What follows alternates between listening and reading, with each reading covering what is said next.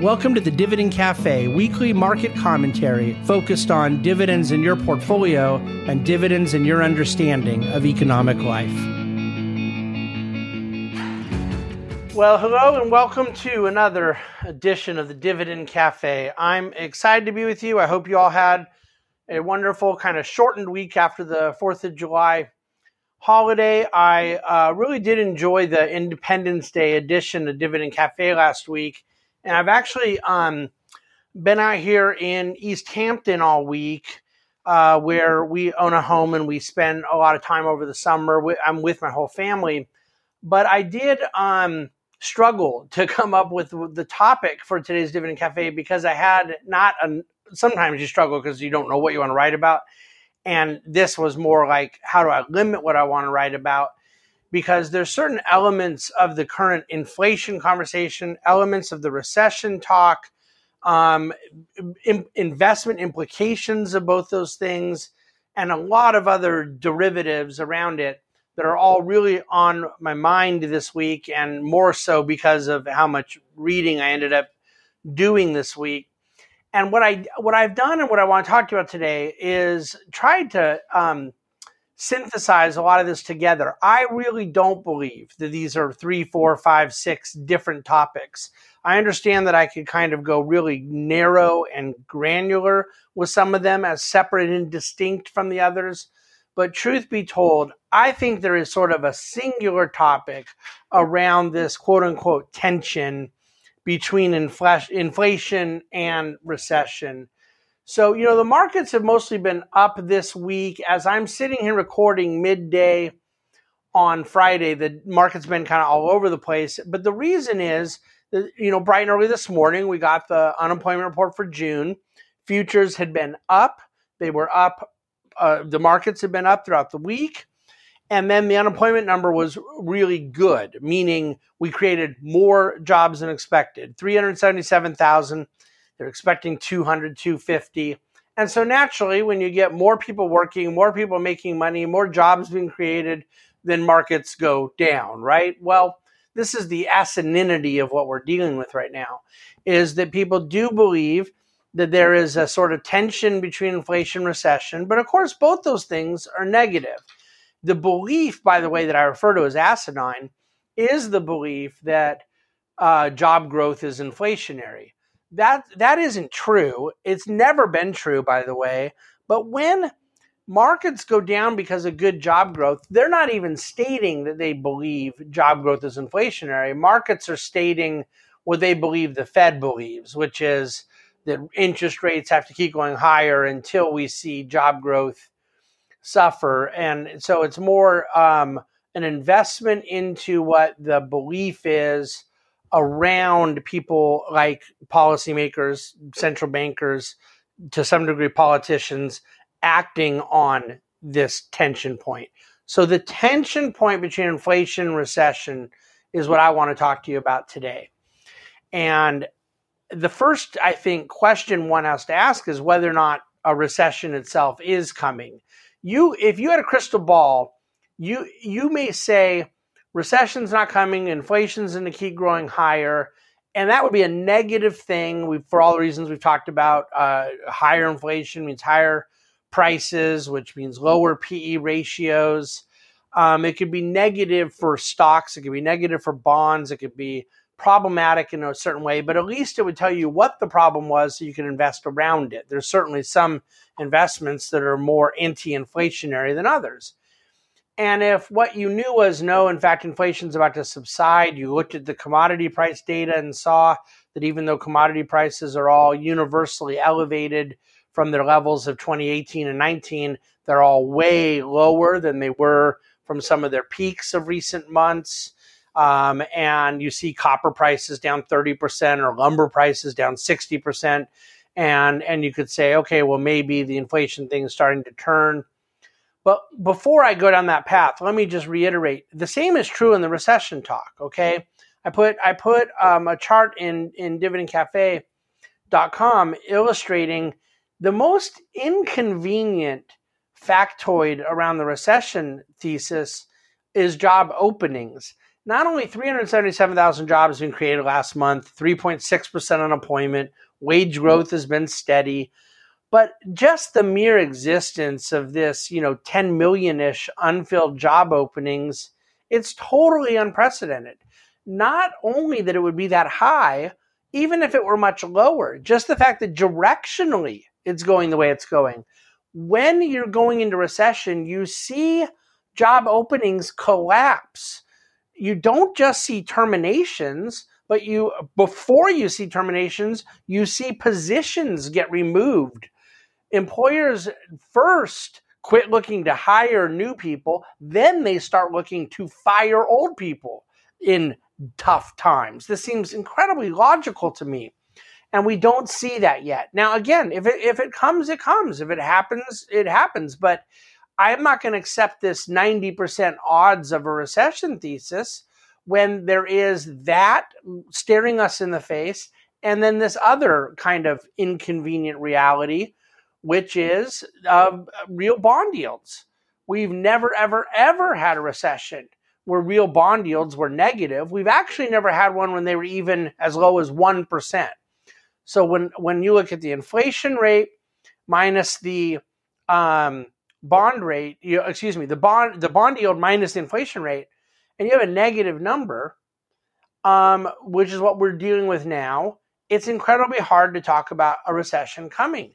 Now, the argument people make against this is that can flip, that you could see the inflation number come lower and the bond yields go higher. And that's very true. But I got to tell you, I have a very hard time stretching the numbers to a point where you even get to 1%. I mean, you could say you think the 10-year bond yield is going to go up to 4. I do not, but it could do that. And you could say that the inflation rate's going to come all the way down to 3. But then you're looking at 1% of a real yield, and that assumes the most optimistic expectation for growth. That's not inflationary. And if the inflation rates come down that much, I guess what I'm saying is you're not supposed to be doing this analysis by looking forward to where those rates are. This is based on where they start when you start talking about a recession indicator, where they are, not where they're going. And so fundamentally, I am not totally convinced it's coming, or at least coming imminently. But again, as I've written about quite a bit in Dividend Cafe, they can deteriorate credit conditions enough that it ends up happening. We do have a lot of leverage in the economy that could quickly spill over into the labor market. There are scenarios by which it could happen, but I don't believe one ought to formulate an investment strategy around something much more than about 50-50 on the recession talk. But then you kind of look, and we put in a chart at dividendcafe.com that's like a decision tree. Like, will there be a recession or not? And then if there is a recession, is the Fed going to keep tightening, or are they going to stop tightening? And so you have different scenarios. There's 2 questions there, so therefore 4 scenarios, right? You could say yes and no, or yes and yes, or no and no, and no and yes. You got me? You got to look at the chart to follow. But in none of those scenarios, Fed tightening or not, recession coming or not, do I think it makes a ton of sense to be coming back into very expensive growth assets? I think it's possible that growth ends up getting some kind of a bid, certainly higher quality growth, that people just again, there's a popularity and a dependability that people decide they want to come back in. But again, as I've written about before, both valuations and earnings momentum itself, I think, speak against this. And then when you look at lower quality growth, it just doesn't strike me as even remotely sensible that in an environment where everything was ideal and companies couldn't turn a profit, couldn't establish pricing power, in optimal conditions, for us to believe that all of a sudden they right the ship and have better economics and better fundamentals when valuations are strained, when access to capital markets is strained, when you're potentially in recessionary conditions, economic contraction, those are all bad things. Why does that become better for some of these companies than the ideal circumstances they had before? So when you look at this inflation recession axis and say, okay, we don't know exactly where inflation is going, we don't know exactly where recession is going, and yet we want to be invested in generating a return on capital for our ultimate financial objectives. I think it's a fair paradigm to say that if you think there's going to be a little bit more of the recession narrative and less recession narrative, you're going to benefit from being more invested in credit on the fixed income side and less on duration. And you're going to benefit from owning more value on the equity side and less growth. And then to the extent if you do get less inflation and more recession, you're certainly not going to want credit. And probably in that environment, on a relative basis, growth looks better than value. And certainly less inflation, more recession, is going to pull down the short-term rate and probably benefit in terms of longer duration in your bond portfolio. My thesis is that I don't think an investor has to make that decision. I think that we don't know what's going to happen with inflation. We don't know what's going to happen with recession in a short-term period. And we have formulated an entire investment strategy at the Bahnsen Group where we want to be neutral about those things, not only right now when it's particularly hard, but in any other environment. I think dividend growth is more all-weather, that you are naturally going to have things that are somewhat pro-cyclical. We have an energy overweight, and I'm going to talk about that in a moment. There's no question that energy is a pro-cyclical investment. The financials, generally you would think if you're going to go into recession, that financials hurt as lending, loan demand comes down and things like that. But I will say this. I believe that when you look at, I'm going to use those two sectors as an example. Energy, I believe, benefits from inflation. And I think that the PE ratios are already pretty darn low if you end up going into recession. Financials do better with higher interest rates when you're talking about like banks and insurance companies. And I think their valuations right now have already seen a lot of pricing in the possibility of recession. So I'm not convinced that those sectors really suffer if that's the way these things play out. Now, on the energy front, energy got hit hard near the end of June. There are still big returns on the year, but they definitely have come down. Are we looking at a scenario where the energy bull market of the last 18 months has all of a sudden ended? Let me just throw out four quick things. I wrote a big list 2 weeks ago as to why I still saw a lot of opportunity in U.S. energy, particularly midstream assets. But just globally speaking, I don't know when China stops this insanity about their zero COVID policy and the completely futile effort to keep certain large pockets of their population locked down around the futile goal of avoiding COVID infections. But I know it's coming at some point, either because they figure out what the rest of the world already figured out, or they everyone ends up getting COVID and the herd immunity comes and they go on, or maybe they actually vax the population. I don't know. I don't know what happens. All I'm saying is at some point that does happen. And I certainly would not want to be short energy when China goes into a full reopening mode. Right now, I would argue European supply issues are still heavily constrained, and I don't think they're about to go kiss and make up with Vladimir Putin. I don't think they're going to go pay the Saudis through the nose to help remedy situations. I think they could end up turning to coal for a moment, but environmentally, I don't think that's their sustainable long-term solution. So I think supply constraints in Europe, the reality of an eventual demand increase from China reopening, the continued instability geopolitically. Right now, that focus is mostly at Russia, NATO, Ukraine. And then just you see the way that policies are being formulated to treat it. They're all basically in the form of subsidy, either direct payments to people to help offset high gas prices or trying to cut taxes on gas prices. But they're not focused on the supply or demand side. And I don't know what they can do to cool demand. I don't know why they'd want to cool demand, but they're not doing that. And they're not doing anything to increase the supply.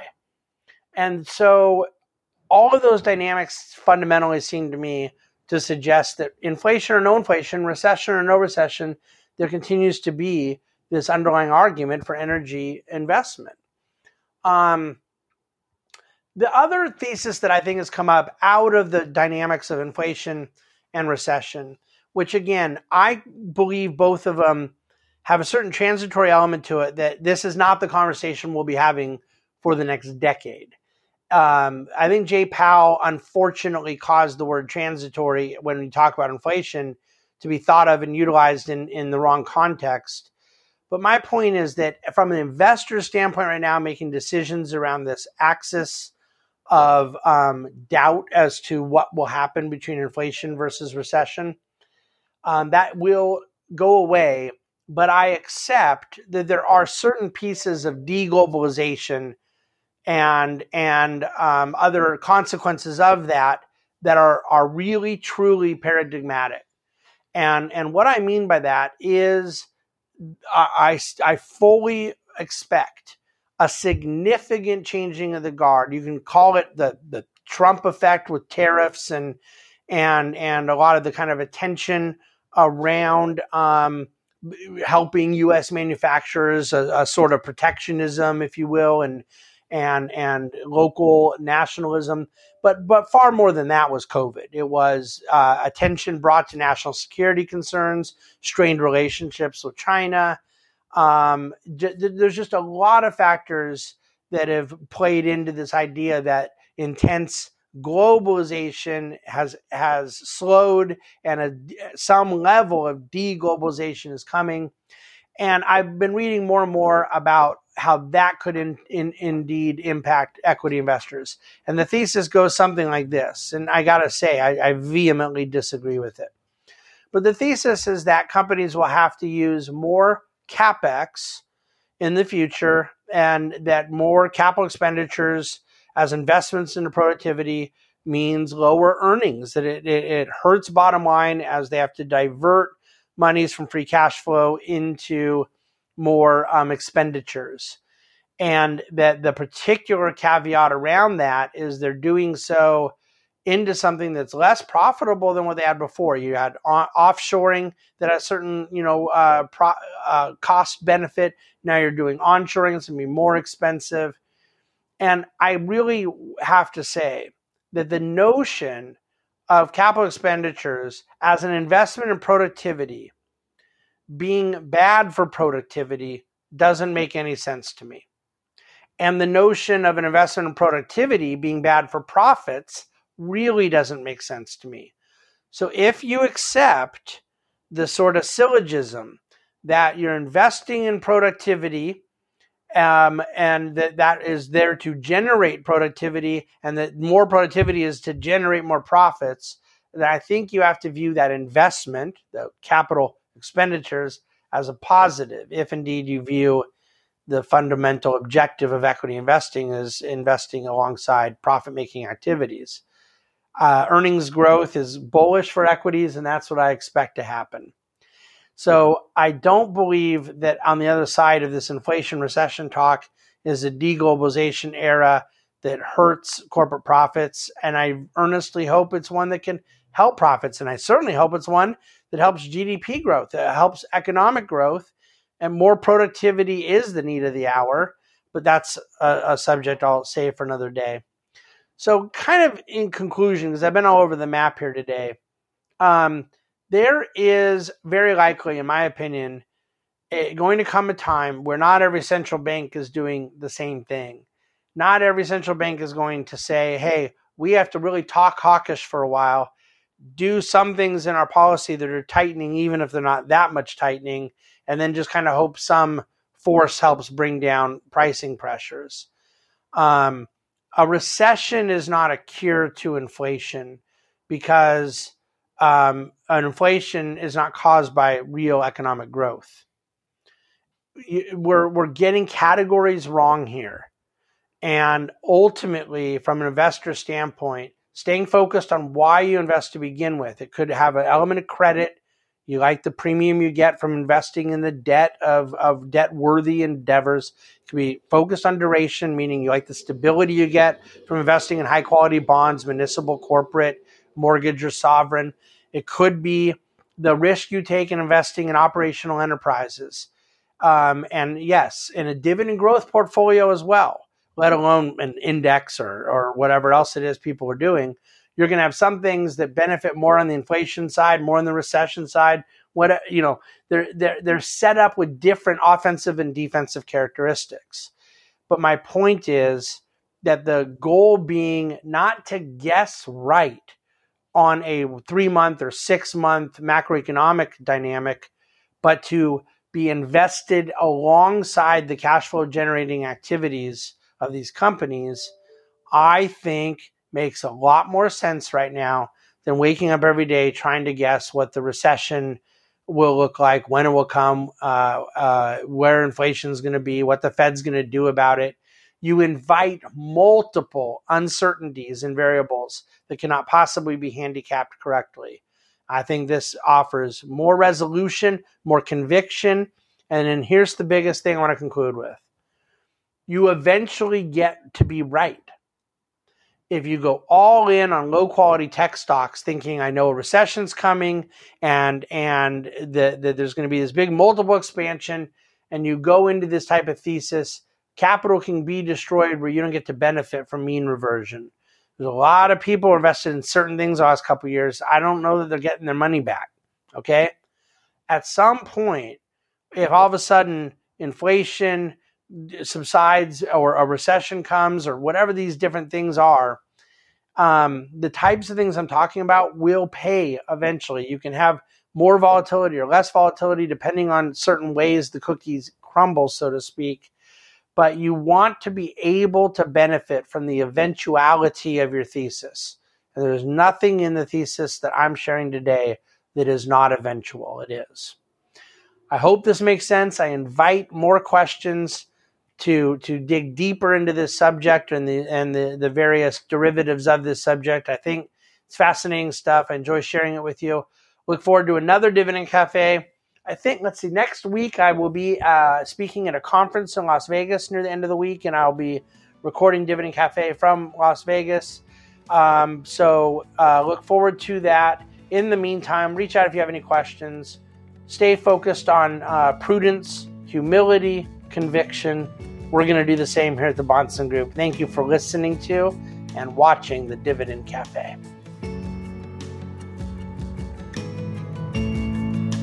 The Bahnsen Group is a group of investment professionals registered with Hightower Securities, LLC, member FINRA and SIPC, and with Hightower Advisors, LLC, a registered investment advisor with the SEC. Securities are offered through Hightower Securities, LLC. Advisory services are offered through Hightower Advisors, LLC. This is not an offer to buy or sell securities. No investment process is free of risk. There is no guarantee that the investment process or investment opportunities referenced herein will be profitable. Past performance is not indicative of current or future performance and is not a guarantee. The investment opportunities referenced herein may not be suitable for all investors. All data and information referenced herein are from sources believed to be reliable. Any opinions, news, research, analyses, prices, or other information contained in this research is provided as general market commentary and does not constitute investment advice. The Bahnsen Group and Hightower shall not in any way be liable for claims and make no expressed or implied representations or warranties as to the accuracy or completeness of the data and other information, or for statements or errors contained in or omissions from the obtained data and information referenced herein. The data and information are provided as of the date referenced. Such data and information are subject to change without notice. This document was created for informational purposes only. The opinions expressed are solely those of the Bahnsen Group and do not represent those of Hightower Advisors, LLC, or any of its affiliates. Hightower Advisors do not provide tax or legal advice. This material was not intended or written to be used or presented to any entity as tax advice or tax information. Tax laws vary based on the client's individual circumstances and can change at any time without notice. Clients are urged to consult their tax or legal advisor for any related questions.